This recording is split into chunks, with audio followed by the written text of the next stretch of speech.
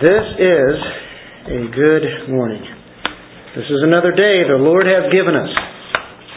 Well, they say, this is the day that the Lord has made. And yesterday was the day the Lord made, and the day before that, and the next day that He gives us. It's always His day. And isn't it amazing that He would bless us with life, breath, be able to enjoy His life that He's given us. And it is a privilege to be worshiping with God's people today. Never want to forget about that. Now we are moving along in Corinthians, and what we have here is, again, the Corinthians have to be corrected on so many things, and we all do on different issues, and all the way through Corinth, Paul will keep showing one thing after another. Now, Greece was known for its lawsuits, and it had a reputation. And what people did is they took advantage of other people, and in a bad way. Now, whenever we talk about courts today, we're not running down courts and saying we shouldn't have court and we shouldn't have justice, because that is a gift from God too. I mean, He established that. But the way that people use it today sometimes is something that can be in a bad way, taken advantage of. Friends and neighbors, fellow countrymen, just to get some kind of maybe a financial advantage or other little trivial matters that can be solved without having to go to court. And so it was a common way for people back at that time to, whenever you had an issue, you just go to court. You wouldn't even try to work it out, and people weren't willing to do that. We look at the Roman world, and then we look at Corinth. Corinth wasn't any different than the Roman world or the Greek world, and that would not surprise us in the least of what was happening in Corinth, would it? Whatever was happening out in the world was happening in Corinth, and matter of fact, it seemed like they would be leading the way many times. Corinth, as far as the church is concerned, definitely had chinks in their armor, didn't they? And we know that we look at our country today, and the church in this America has all sorts of chinks too, doesn't it? Very similar problems. All the problems that we have looked at in Corinth, we realize that we have those here. Seem like, people here today, they'll go to court at the drop of a hat. They don't even try to work it out. Boom, they just go there. And some people want some kind of compensation that they don't even desire or deserve, or maybe they think they deserve. But we have a corrupt justice system. Not every place. But when you have man, you have sin. And when you have things that are involving justice, mankind is not going to follow the same things that God would want, and eventually it turns corrupt. And we know that we can have corrupt justice system, we can have a corrupt judge, we can have corrupt lawyers, and we have corrupt people that are greedy and wanting to take advantage of people for their own sort of gain, for money. People are selfish, and sad to say, Christians are selfish too, aren't they? We are selfish. We are always battling selfishness, and that's a thing that hopefully that the Lord is rooting out more and more. We're so bent on self. What did Jesus say? Forget yourself, take up the cross, follow me.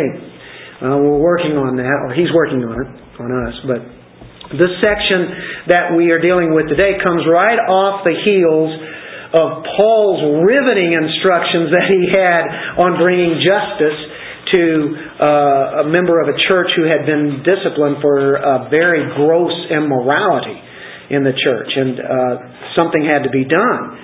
And God demands that kind of justice to be done in the church, because God is a holy God, and He demands holiness, and justice is to be carried out in the church among professing believers. The sin obviously was so bad that had to be taken care of. We'll call that consequential sin. There are consequences of certain terrible sins, and that has to be nipped in the bud before it spreads out and gets into a disease. Otherwise the church is weakened, right? So this was being done in the church, and that's what we saw in chapter 5. Now coming off of that, what what we have here is one Christian making a charge against another Christian. They're in the same church, for instance, in Corinth. Or they're just professing Christians, let's say. Now, do they take that situation to court? Well, looking at what we looked at last week in chapter 5, if they're professing Christians, they don't have to go to the court system. They really can work it out between the two of them. If you have something against your brother, what do? You go to that brother. Now, of course, they don't listen. What happens? We go through that whole procedure, right? So they were really to settle the issue between themselves and dying to selves. Therefore, they don't have to air it out to anybody else. But what they were doing in Corinth, can you believe this?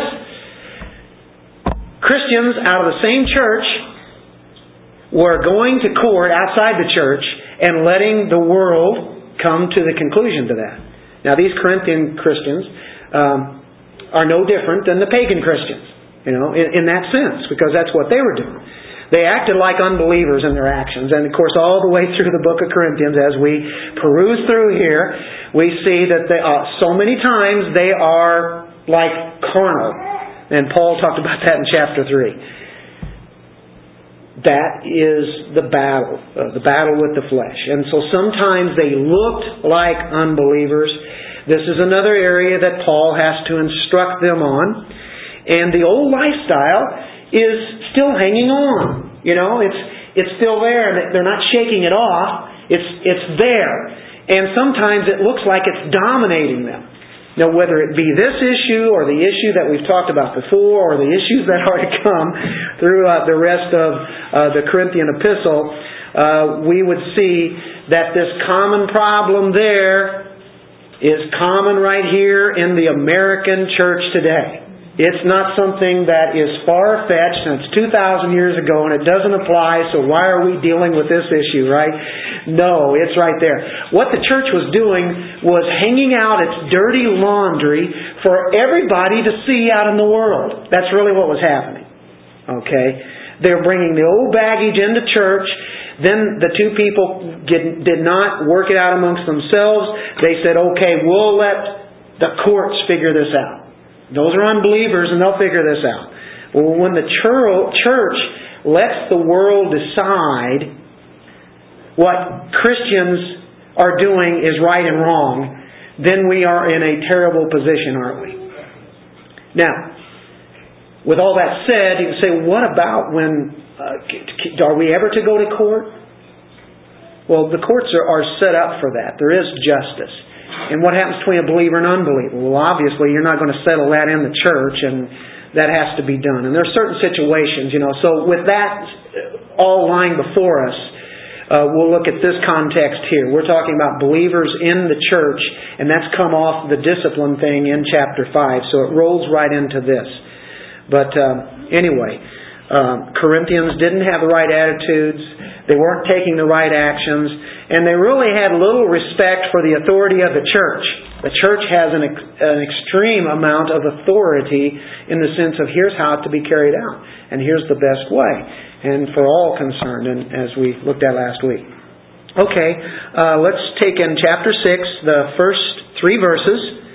And Paul comes right out here with a question. He says, dare any of you, having a matter against another, go to law before the unrighteous and not before the saints? Dare any of you do that? Now, Paul, it's like he's finding it hard to believe that they're running off to the secular courts to get matters settled that should be settled in the church. Why take it before the unbelievers? Paul's saying, dare any of you having a matter against another go to law before the unrighteous? The unrighteous are unbelievers, people who are not true. The people of God have truth. The people of God have wisdom. The people of God have equity. They have justice. They have love. They have righteousness, don't they? And the unbelieving world out there, even though they are to practice those things, they are to go by the Constitution and system that's set up that is good and right, but that doesn't always happen. And so what I say, this is not a condemnation of civil courts. Don't say, Dennis was talking about in church that we're never to have court. We really shouldn't have any courts in this land. And don't take it that way, okay? We know that is a thing of God, but it's just like government. It's part of the government there to protect us. But it's a regulation of Christian behavior in respect to Christian matters. And that can be done. You know what? It's an admission of failure if we were to take a lawsuit between two Christians out to the world. It's saying that the church is, as far as its authority is concerned, has failed. It's like saying the pagan way is better than what we have in church. So, when we look at this, we have a great doctrine, but we don't have the grace to get along. So we're going to take it out there. That's really what they're kind of saying. Paul is saying, how dare you? Remember, my version started off with that. Dare any of you? How dare you? Have you ever used that? How dare you? When you ever hear anybody say that, you go, ooh, this is serious. Whenever they use that word dare. How dare you to go running off to the courts to settle matters? You Christians. Okay, there's verse 1. And then he says, don't you know, this is incredible here, that the saints will judge the world? And if the world will be judged by you, are you unworthy to judge the smallest matters? Had you guys really been thinking about that very much? We are going to judge the world? I mean, this is an incredible thought. I don't go around thinking about it too much, but whenever that passage comes up, it goes, I'm not so sure what that means, but that means we are going to be put into a high position. Talking about in the future. We have a lofty destiny. Have you guys thought about that? Lofty. We'll hold places of honor and influence. When you think of judges today, they get elected by the people and such. We have an election coming up in a few weeks. Christians will one day sit in God's supreme court over the world. Because it says that we will rule and reign with Jesus Christ. That goes over my head. I can't explain all that means, but I can say this should stimulate us today to endure some of the hardship that we go through in just being faithful to the Lord Jesus Christ in the short time we're here on earth.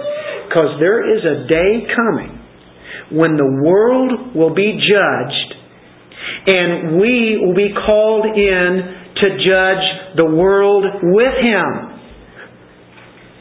I say that is a privilege. Somehow He's going to call us into the courtroom and there will be a judgment and we won't be the ones being judged because where were we already judged? At the cross. The sin was taken away. As far as the east is from the west. God's grace is raining upon us. And then we will be reigning, R-E-I-G-N, with Him. Now, Paul is asking them, hey, aren't you qualified to judge in the small matters that come up now? This is small. The issue that you're dealing with now, that's nothing compared to what you're going to be doing. Surely you can handle it. You are equipped. When Christ comes up to set up the kingdom, we will be co-regents. We will have authority over the nations. You say, well, how can you say that? Well, I'm looking at verse 2 and that's what it says there, but there are other verses. Look at Matthew 19:28. There Jesus is talking to the apostles, first of all. I think this is exciting. You don't hear about this very much, do you? So Jesus said to them, assuredly I say to you that in the regeneration, and that's speaking of the kingdom, regeneration of the earth and the heavens, when the Son of Man sits on the throne of His glory, don't you like that? Him sitting on the throne of glory, of grace. You who have followed me will also sit on 12 thrones. How many apostles? 12 apostles. Judging the 12 tribes of Israel. And everyone who has left houses or brother, I'll stop right there. Sitting on 12 thrones, judging the 12 tribes of Israel. Okay, keep that in mind. He's speaking, first of all, to the apostles there. There is something to that. Let's go to Revelation chapter 2 and at verse 26 and 27. He says, "And he who overcomes," who's the overcomer? Ones who have faith. Ones who believe. "And keeps my works until the end," believers will keep His works. All the way to the end, He will make sure that we endure. "To him I will give power over the nations." Here, this is not only speaking of Christ, but it's talking about the ones who are with Him. Then He speaks of the Messiah. "He shall rule them with a rod of iron. They shall be dashed to pieces like the potter's vessels. I also receive from my Father, and I'll give him the morning star. He who has an ear, let him hear what the Spirit says to the churches." There, Jesus is going to be ruling with a rod of iron, and He says in verse 26, "To him, the one who overcomes, I'll give power over the nations," along with Christ. Well, let's keep going. 2 Timothy chapter 2, verse 12. "If we endure," oh, it sounds like a big if. That's a big if. "If we show that we are really truly Christians, if we go all the way to the end, and Christians will persevere because of the power of Christ. If we endure, we shall also," what? "Reign with Him." And that's a monarchical term. We will rule. We will reign with Him. We will judge the world. Revelation chapter 20, verse 4. Catch this. I think this is very exciting. It's talking about the great white throne judgment. You say, that's exciting? Well, in chapter 20, verse 4, it says, "And I saw thrones, and they sat on them." Do you see plural there? "And I saw thrones, and they sat on them." Now we know Christ is sitting at the right hand of the Father, showing all His power and authority. But here you have thrones. The ones who reign with Christ will be with Christ, dealing with judgment. "I saw thrones, and they sat on them, and judgment was committed to them. Then I saw the souls of those who had been beheaded for their witness to Jesus and for the Word of God, who had not worshipped the beast or His image, and had not received His mark on their foreheads or on their hands. And they lived and reigned with Christ for 1,000 years. Someday, we will be ruling and reigning with Him when He has a rod of iron.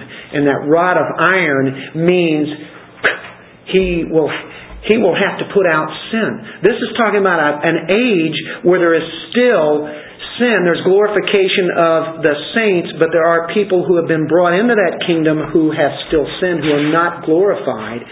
And there will be a ruling and reigning and a judging. So it's talking about a certain group of people who weren't necessarily believers or obedient. When Christ rules with a rod of iron, we can't be talking about an eternal state, but we're talking about, and He is ruling today, but there will be a time when He will be ruling and sin will be put out that quickly. And He says we will be judging the world. We'll be sitting on the thrones judging. That is why that's a time period when you really have to examine there and find out that, hey, this is interesting about this judgment. If you look further, in verse 11, it says, "Then I saw a great white throne, and Him who sat on it, whose face the earth and the heaven fled away, and there was found no place for them. And I saw the dead, small and great, standing before God, and books were opened. And another book was opened, which is the book of life. And the dead were judged according to their works." We will not be dead, for we will have been with the Lord. We will have been resurrected. That first resurrection has already happened. We will have been glorified, as we would look in verse 1 through 3 and then 4 and such. But they're standing before God, and the books are open. The dead are judged according to the works. Not according to God's grace of His work on the cross, but their works. "The sea gave up the dead who were in it, and death and Hades delivered up the dead who were in them. That's not us. We're not in death and Hades. We're not going to be judged at this great white throne judgment. That's already happened. There is a judgment seat of Christ where there is our rewards that are given. But here is this judgment of works, and they were judged, each one according to his works. Would you like to be judged according to your works? Then death and Hades were cast into the lake of fire, and this is the second death. And anyone not found written in the book of life was cast in the lake of fire. And that's all the people. Where are we going to be at? Verse 4 says, and I saw thrones, and they sat on them, and judgment was committed to them. I don't know how all this works. I do know that God's Word is inspired. We've seen that we are going to be judging. We're going to be ruling. I don't want to read too much into it, but I can say the saints are judging with Christ. Sitting with Him is tremendous. Every man that ever lived in humanity is going to be there. They're going to be standing before God. Those who are being judged. And praise God, because we will not be judged at that seat. I don't know how it's going to happen. I don't know whether we'll be called to witness at that stand, in the sense that when certain people would come up, God would call certain witnesses. I don't know, but it could be that possibly, in the sense that we come up and He says, that man right there gave you the gospel. That man gave you the gospel 20 times. And other people gave you the gospel. And there they all right there. They are witnesses. You gave him a tract. You gave that person a tract, and you still rejected the gospel. You spoke. There was where we could be witnesses, where we spoke to a person about his soul. And he was unrepentant. I don't know if that's going to happen. All I do know is it says that we will judge. The Bible really doesn't declare the details. But Paul says this in Corinthians, know ye not that we shall judge the world. That's incredible. That's a future time period. He says, this is what you're going to do. But in the meantime, and if the world will be judged by you, are you unworthy to judge the smallest matters? And he's speaking in the present tense. If you're going to have that kind of power, here's what you're going to be doing. You're going to be ruling over nations. Think of that, folks. It's incredible. You don't hold any office here now, but in that time period you will. Or be a part of it. Now, verse 3 is even more incredible. And Paul is asking these questions. Do you not know that we shall judge angels? How much more things that pertain to this life right now? But he says, here's what we're going to do. We are going to judge angels. Not only judge the world, the people in it who are unbelievers, we're going to help in some way, going to be... But now he says angels. And first thought that comes to me is judging the fallen angels. Exercising some kind of rule over even the good angels, the holy angels. Revelation 3 verse 12. Have you ever thought of this? Have you ever thought of the authority that is going to be given to us in our glorified bodies? The Bible has a lot to say about it. He who overcomes. Who's the one that overcomes? It's the believer. His victory. I will make him a pillar in the temple of my God, and he shall go out no more. I will write on him the name of my God and the name of the city of my God, the new Jerusalem, which comes down out of heaven from my God, and I will write on him my new name. Now we will have a new name. Now keep on going in chapter 3, in verse 21. Talking about the overcomer. To him who overcomes, I will grant to sit with me on my throne, as I also overcame and sat down with my Father on His throne. The one who overcomes. That means a position of authority, a position of power whenever he speaks of thrones. Go to 2 Peter chapter 2, verse 4.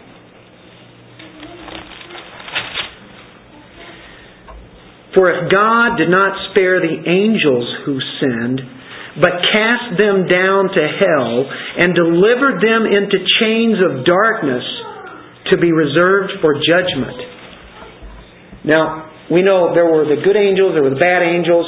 There was a situation where the angels fell, from heaven. A third of them, right?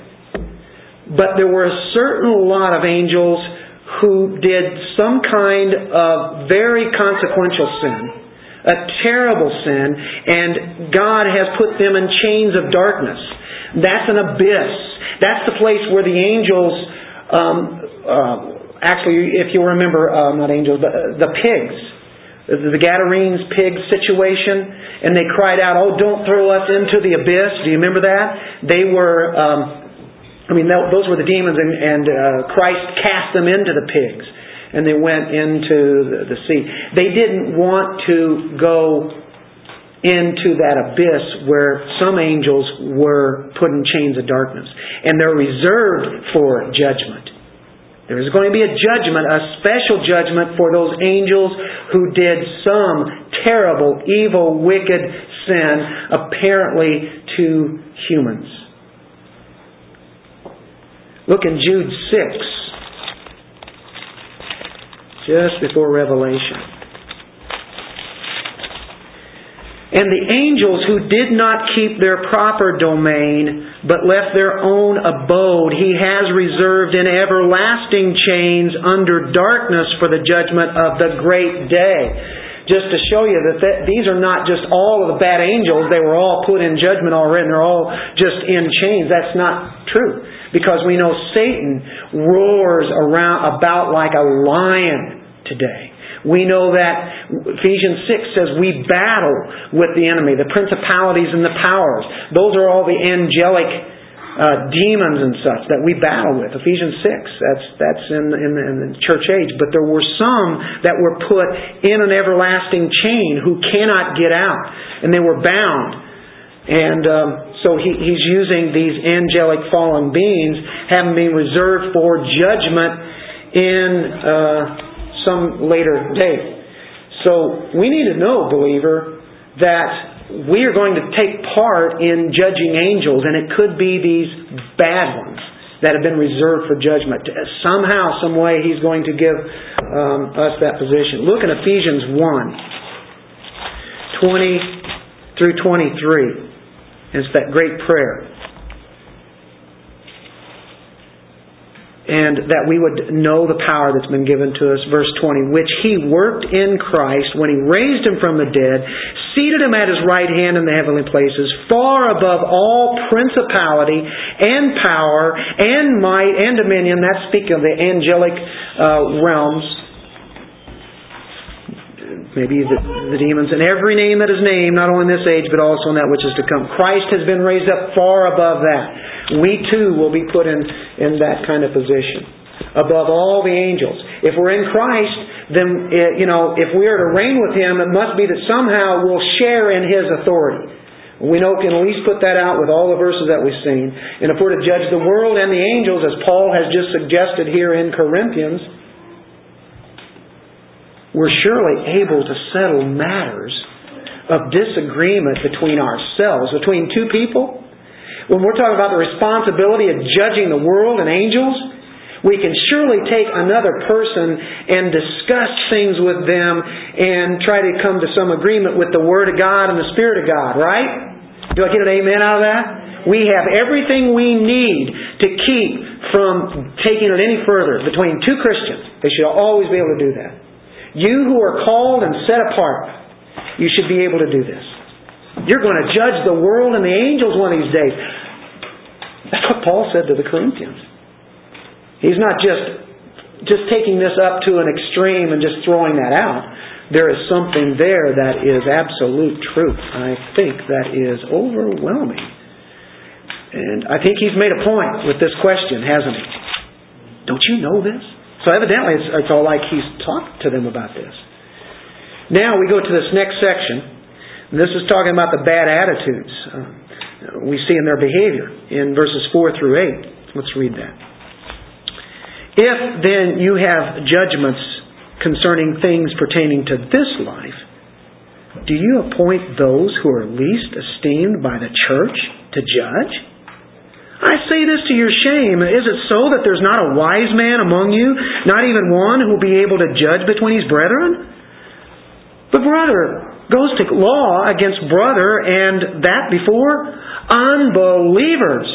Now therefore it is already an utter failure for you that you go to law against one another. Why do you not rather accept wrong? Why do you not rather let yourselves be cheated? No, you yourselves do wrong and cheat, and you do these things to your brethren. He says, you're all puffed up in your wisdom. Remember how he's been saying puffed up all along? They have all this great wisdom. And he says here, there doesn't seem to be a wise man among you. You should be able to figure this out. The statement, is it so? Is this so? You don't have the wisdom to be able to do this? Paul could be saying, has it come to this that there isn't one wise man among you? When you have the wisdom of the Holy Spirit? There were probably some of the most educated men you'd ever want to meet at that time because they were from Greece. And the Greek society was very intelligent, at least as far as the worldly matters go. They were the philosophers, but they were ignorant of spiritual things. So, if you're the ones who are to judge a church, do you bring men into the church, as it were? Not bringing those judges into the church, but they're not esteemed by the church, and they're unbelievers, they're unrighteous, Paul says, they're unsanctified, and you're going to let them judge you? Do you see the point that he's making? Boy, it's clear, isn't it? There is nothing to argue with here. It's right there. This is the tragedy of all. They were esteeming and reckoning human ability the way that pagan Corinth did things, and copying what the world did, and seeing it as being a more and better, effective way than the way that God designed. I think he has convicted them again. Would you not? Boy, Paul could have been a great lawyer in court. But you know what? I'm glad he was an apostle and to give us this wisdom here. Well, in verse 6 we see that it was a terrible witness. But brother goes to law against brother, and that before unbelievers. You see, that's a characteristic of carnality. People will fight over nonsense. And we're talking about things that really should be able to be solved. Says you're not concerned about eternal things. What's really important. The world sees this. The world then comes to the conclusion, well, that's the Christian, and that's his gospel. The gospel doesn't work. The gospel's a farce. When they see what Christians are doing. Well, this is what a Christian, right? Paul is saying the only one that wins when brother takes brother to the law is the one who is sinful. The world watches on. The power of the gospel is diminished. And the Christian can never go higher than they go deeper. And they're like a well-developed tree. If one is standing on Christ's Word, it's just like a tree that stands tall. It goes down deep also. That's his nature. That's his character. He's rooted in that. Well, these trees were maybe looking tall, but they had no roots underneath. So, you think about the Corinthians, they were in a very strategic place. One of the major cities in the world of the day. And that city was filthy. It was so depraved. It was wretched. So sinful. And that's a great place for the gospel to be, isn't it? Because if you have nothing but all believers, then you don't need to take the gospel out to these people, because always have. We need to be reminded of the gospel constantly. But as far as taking it to a lost world, they're out there. And boy, were they ever in a situation. They have a clean heart because of what Christ had done to them. They should have a strong character. That's how they live this. And if you have a strong character, you're going to have a fruitful witness. So if you're rooted deeply, the fruit will come out. The fruit will get bigger and obvious. And that's what we want to do for letting the world see what God has done. They needed purity there in Corinth. Well, we will look at verse 7. He says, now therefore it's already an utter failure for you that you go to law against one another. This is an utter failure. Why don't you rather accept wrong? Why do you not rather yourselves be cheated? He says, give yourselves up. Okay, you don't win it with them, and they want it, and they want it so bad. And we're talking about things that are controllable. There's other issues that have to be taken care of. We know that. This is where wisdom comes in. This is where the church helps and can help instruct, and we go to Word and check that out. But you look in Matthew 18, verse 23.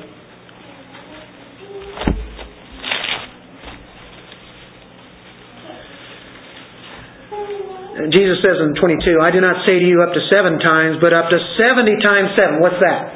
Forgiveness. He says, keep on forgiving. Just keep on forgiving. And therefore the kingdom of heaven is like a certain king who wanted to settle accounts with his servants. And when he had begun to settle accounts, one was brought to him, and he owed him 10,000 talents. But he is not able to pay. His master commanded that he be sold with his wife and children and all that he had, and that payment be made. The servant therefore fell down before him, saying, Master, have patience with me, and I will pay you all. Then the master of that servant was moved with compassion, released him, and forgave him the debt. Now, he's been forgiven. There was no way. It was impossible. He would never be able to pay it back. He now has been forgiven. The slate is wiped clean. Now, that same servant who was forgiven, what did he do? That servant went out, found one of his fellow servants who owed him 100 denarii, something that could be paid back over a period of time, maybe even not, but this is a lesser amount than what he owed. And he laid hands on him and took him by the throat, saying, pay me what you owe right now. Can't you see that? He's just been forgiven. Then he goes out to that guy and starts choking him. So his fellow servant fell down at his feet and begged him, saying, have patience with me, and I'll pay you all. And he would not, but went and threw him into prison till he should pay the debt. How is he going to pay the debt in prison, right? So when his fellow servants saw what he had done, they were very grieved and came and told their master all that had been done. Then his master, after he called him, said to him, you wicked servant, I forgave you all that debt because you begged me. Should you not also have had compassion on your fellow servant, just as I had pity on you? And his master was angry and delivered him to the torturers until he should pay all that was due to him. We have been graced. We have been forgiven. Now, can we practice that same grace and forgiveness on people who do not deserve it too? And that's the whole idea of what Paul is saying here.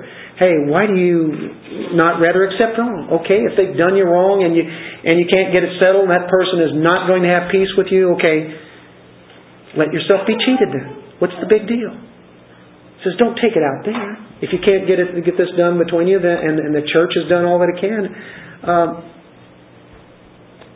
suffer wrong then. Say, well, I can't do that. That's not right. But we can do that. We are to be willing to be judged in the wrong. We don't want to, defraud another brother, but we might have to be defrauded, right? Their attitude was they had no humility and they would suffer no wrong. In 1 Corinthians 13 later on he says, love suffers no wrong. We don't do wrong things to people, but we are patient and we endure and we get down to where there's only hope left. And he's telling them to die themselves. He says, you're making a big old fuss over nothing. Big deal. Okay, it's $100,000. Stretched that pretty far, didn't I? But it's only money. Or it's only my hurt pride. Jesus says, forget yourself. Take up the cross, follow me. Jesus says, forgive him 70 times 7. Wow, Jesus, you're really asking for a little bit too much here. That is going overboard. Just remember, the grace that he gave us was overboard. Forgive us. He forgave us for eternity. And we'll never have our sin against us ever again. That's forgiveness, folks. And He's asking them to do that. Last section here, 9 through 11.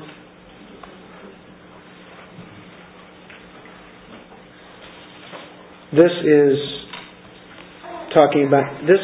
If we don't follow this, and if we're going out into the world and doing those things like they were doing, he says that's totally contrary to the very nature of what a Christian is. He says you're looking like some of these unbelievers that are so wicked out in the world. And he's talking to church here. He's talking to believers, at least professing believers. When he goes into verse 9, he's going to start giving us a little catalog of sins.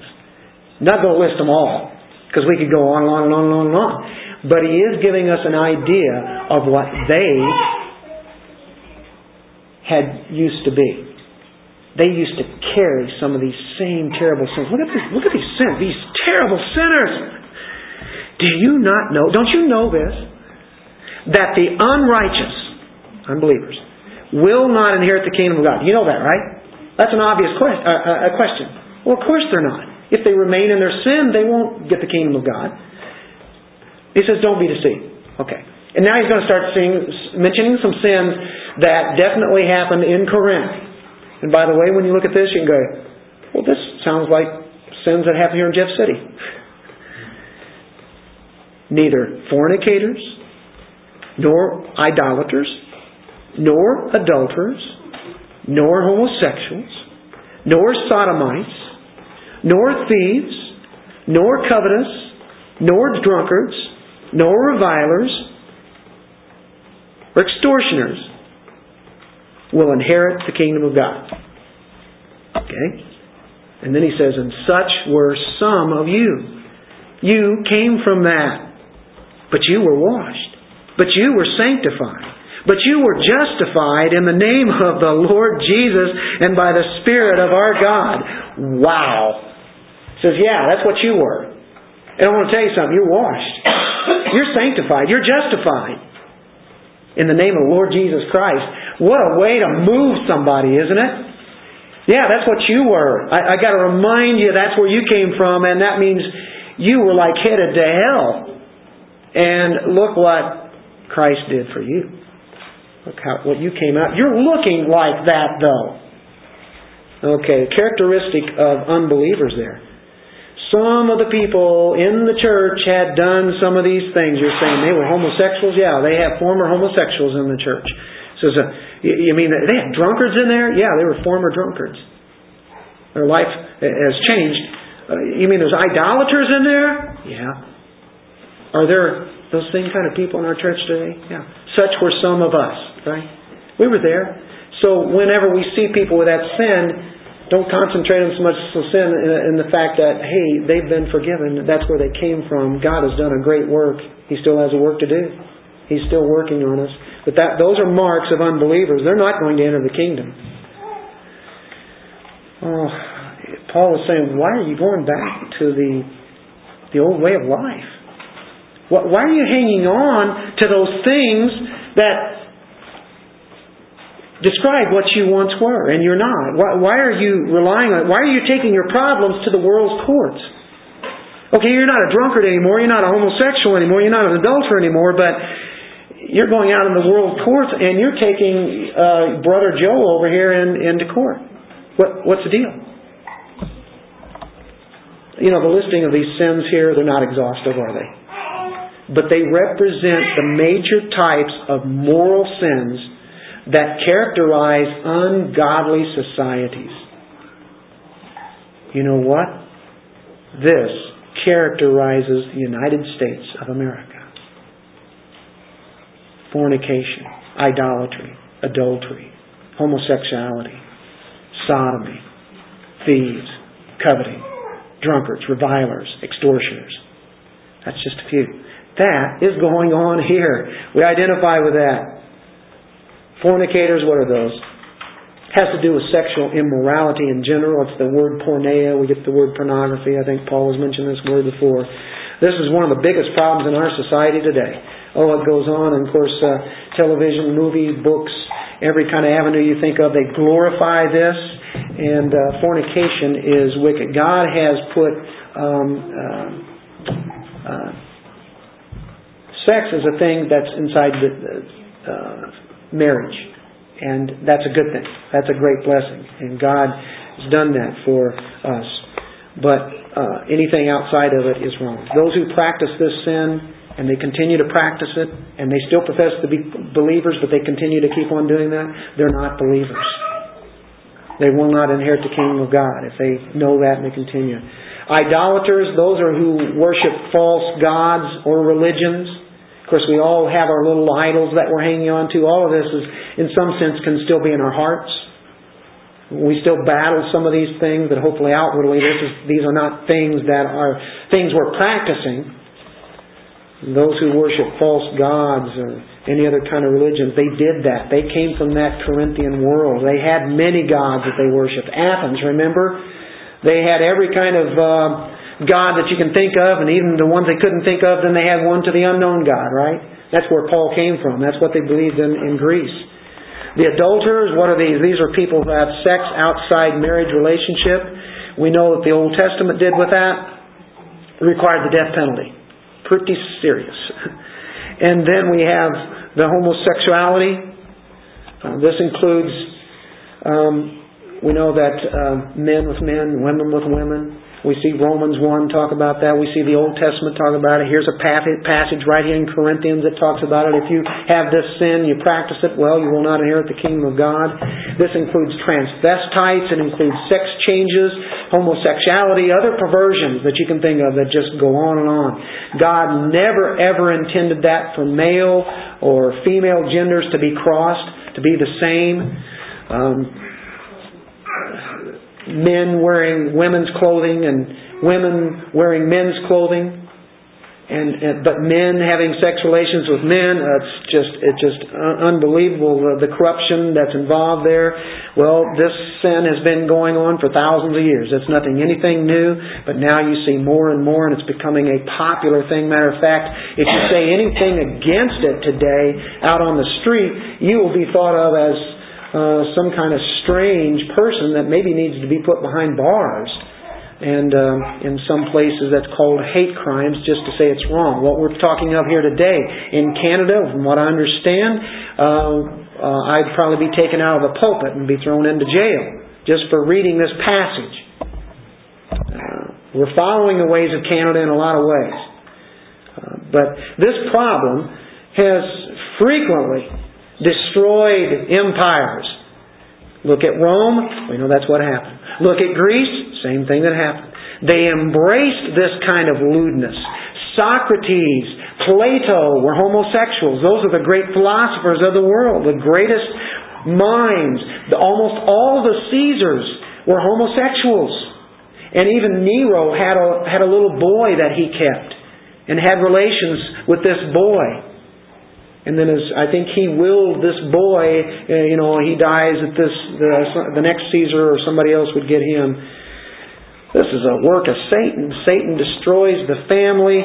It's an institution of God. We find it in Genesis. We see exactly how it's set out, and we see what happens to society when this happens. The Greek and Roman societies were destroyed because of this. We know Sodom and Gomorrah. That's one of the big sins that was going on there. We can't deny it. This is the way it's been. This is what God says. This is what He expects. And when a nation does not do that, they will be judged. I think we're well onto our way to a demise. The corrupt world is breaking up. And it's falling. You ever seen brick get weak? And it's being chipped away. Foundation is going. The thieves and the covetous, these people are bad too. They're bad just like the homosexuals. They're bad just like the fornicators. They're all in the same boat. And even if you never ever did any of these things, which I bet you all did some of them or one of them, it gets down to being thievery or a reviler or covetous. If you didn't have any of those, you were covetous. And Paul recognized that he was covetous. What is that? Well, it relates to the sin of greed. Both of these, thievery and covetousness is just greedy. The covetous person desires something that another has. He desires it in his own mind, and he wants that so bad. But the thief doesn't stop with that. He just takes it. Same kind of desires, but he takes it, right? People are not satisfied with what they have. That's the whole point here. They're not satisfied. God is most glorified when we are most satisfied in Him. When we are content with whatever He has given us. If you're content in life, no matter what it is that you have or don't have, just content with that, God gets so much glory. Whether I'm abounding in riches, or you know what it likes to be like poor. Paul said something like that, didn't he? People always want more. That is a mark of an unbeliever. They want more. And then they get that, then they want more. How much is enough? Never. If you get your first $1,000,000, then you're going to have to protect that $1,000,000, and you're going to have to get another $1,000,000. Then when you get that $1,000,000, then you want more $1,000,000. They say, well, they want $1 billion. Ask all the billionaires in the world, and they want another $1 billion. It's never enough. Greed is a characteristic of unbelievers. Did you guys hear that? Wow, that convicts us all because we're always looking for the next thing to make us happy. And it doesn't make us happy because the next week we're ready for something else. The drunkards. Alcohol. Alcoholism today is rampant. Alcoholism is all the way from the teens all the way to the elders. It covers the whole gamut. The harm it does on families is immeasurable. What it does out on the highway, it kills people. It tears families up. And you can go on and on all that it does, and it destroys the person, and eventually that can destroy their livers, and they die. And one who is controlled by that alcohol, as it says here, drunkards. If they are controlled by that, if that's their consistent basis, they too will go to hell. There is no kingdom for them, as it says in verse 9. Don't you know that the unrighteous will not inherit the kingdom of God? All these sins. You can go on and on and on with any sin. Just any sin. Some people may not have these outward sins and maybe just inward. Remember, that strips us all down. What's a reviler? A reviler tries to destroy people with the use of their tongues. They kill with their words. Their hearts are filled with poison. And they hate, and the tongue comes out, and they cause pain and despair. When that tongue attacks, it causes that. Revilers, they hate people. And swindlers, what's an extortioner or swindler? They steal indirectly. They're embezzlers, they're extortioners, they're false advertisers. You don't really get what you think you're getting, right? That is a mark of unbeliever. Listen, every sinner, or every Christian, is a sinner who has been drawn to Christ. And whether it be some of these outward obvious sins, or whether it be just the pride and covetousness, every Christian is an ex-sinner. And we're all in the same boat. It didn't matter what you did. You were in a terrible situation that was sunk. You were at the bottom. The anchor took you down. You are dead. You cannot try to swim back up. That's the position that you're in that. But Christ comes all the way down into the bottom of the ocean and picks us up out of that, brings us up, gives us life, and we're new beings. It's all a work of Him. No one sins so bad that he can't be saved. You've seen some terrible sins here. The beauty of it all is that it doesn't matter what they've done. Christ can forgive them. And I think everybody here can identify with our past lives. We become a new man. We now have the ability to live. We can now choose to do good things because He has given us a new mind new emotions, a new will. He's given us a new person, a new you. We have the character now of a Christian. We are now being made like Christ. We were unregenerate, but now we have been cleansed. We're not bound by those sins anymore. Don't you like that? We're not bound by that. Look at the nature of the righteous. We just saw the sins in 9 and 10. Look at verse 11. Such were some of you. You were those things. But you were washed. And what's the idea there? I like Titus chapter 3 verse 5. And we're getting ready to close this down here. Titus, right after the Timothys, talks about a washing. God, talking about our Savior, He appeared. Not by works of righteousness which we have done, but according to His mercy, He saved us through the washing of regeneration and renewing of the Holy Spirit. We were washed. He did it, not our works. Washed speaks of a new life, regeneration. We were sanctified. That means being set apart, new behavior. We are now holy. We now have the ability to live a holy life. And then it says, you're washed, you were sanctified, you were justified in the name of the Lord. And what's justified? Romans 3:26. Can't turn down this passage of reading it. Romans 3:26. To demonstrate at the present time His righteousness, that He might be just and the justifier of the one who has faith in Jesus. He justifies us. We are justified. Romans 4:22. There he speaks of the same thing. And therefore it was accounted to Him for righteousness. Now it was not written for His sake alone that it was imputed to Him, but also for us. It shall be imputed to us who believe in Him who raised up Jesus our Lord from the dead, who was delivered up because of our offenses and was raised because of our justification. Being declared righteous before a holy God. Transformed by the Holy Spirit. As he says here at the end of verse 11. The Corinthians were transformed. Some were acting like they were not transformed. Look at Todd Agnew's shirt last night. That red shirt, what did he have across the top of it? Transformed. When they took other believers to court, they were acting like their former selves. They were acting like this list of sins. They were not. They had been regenerated. They had been born again. God has provided the washing and the sanctifying and the justifying and His power to live out this righteous life. And we are to absorb that in, to bring in the very Spirit of Christ and cast His fragrance out that's been brought into us, out into the world.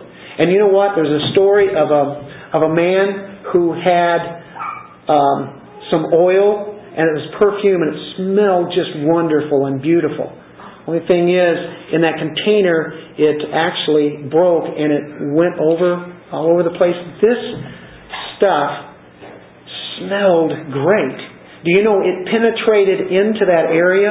And 25 years later, that beautiful oil, that great smell, that great aroma was still there because it penetrated into there and became one with that in that room and that it was spilled on. The fragrance goes out all around us. If we have God's Spirit in us, our fragrance should be spread out and let people take in the aroma of who God is.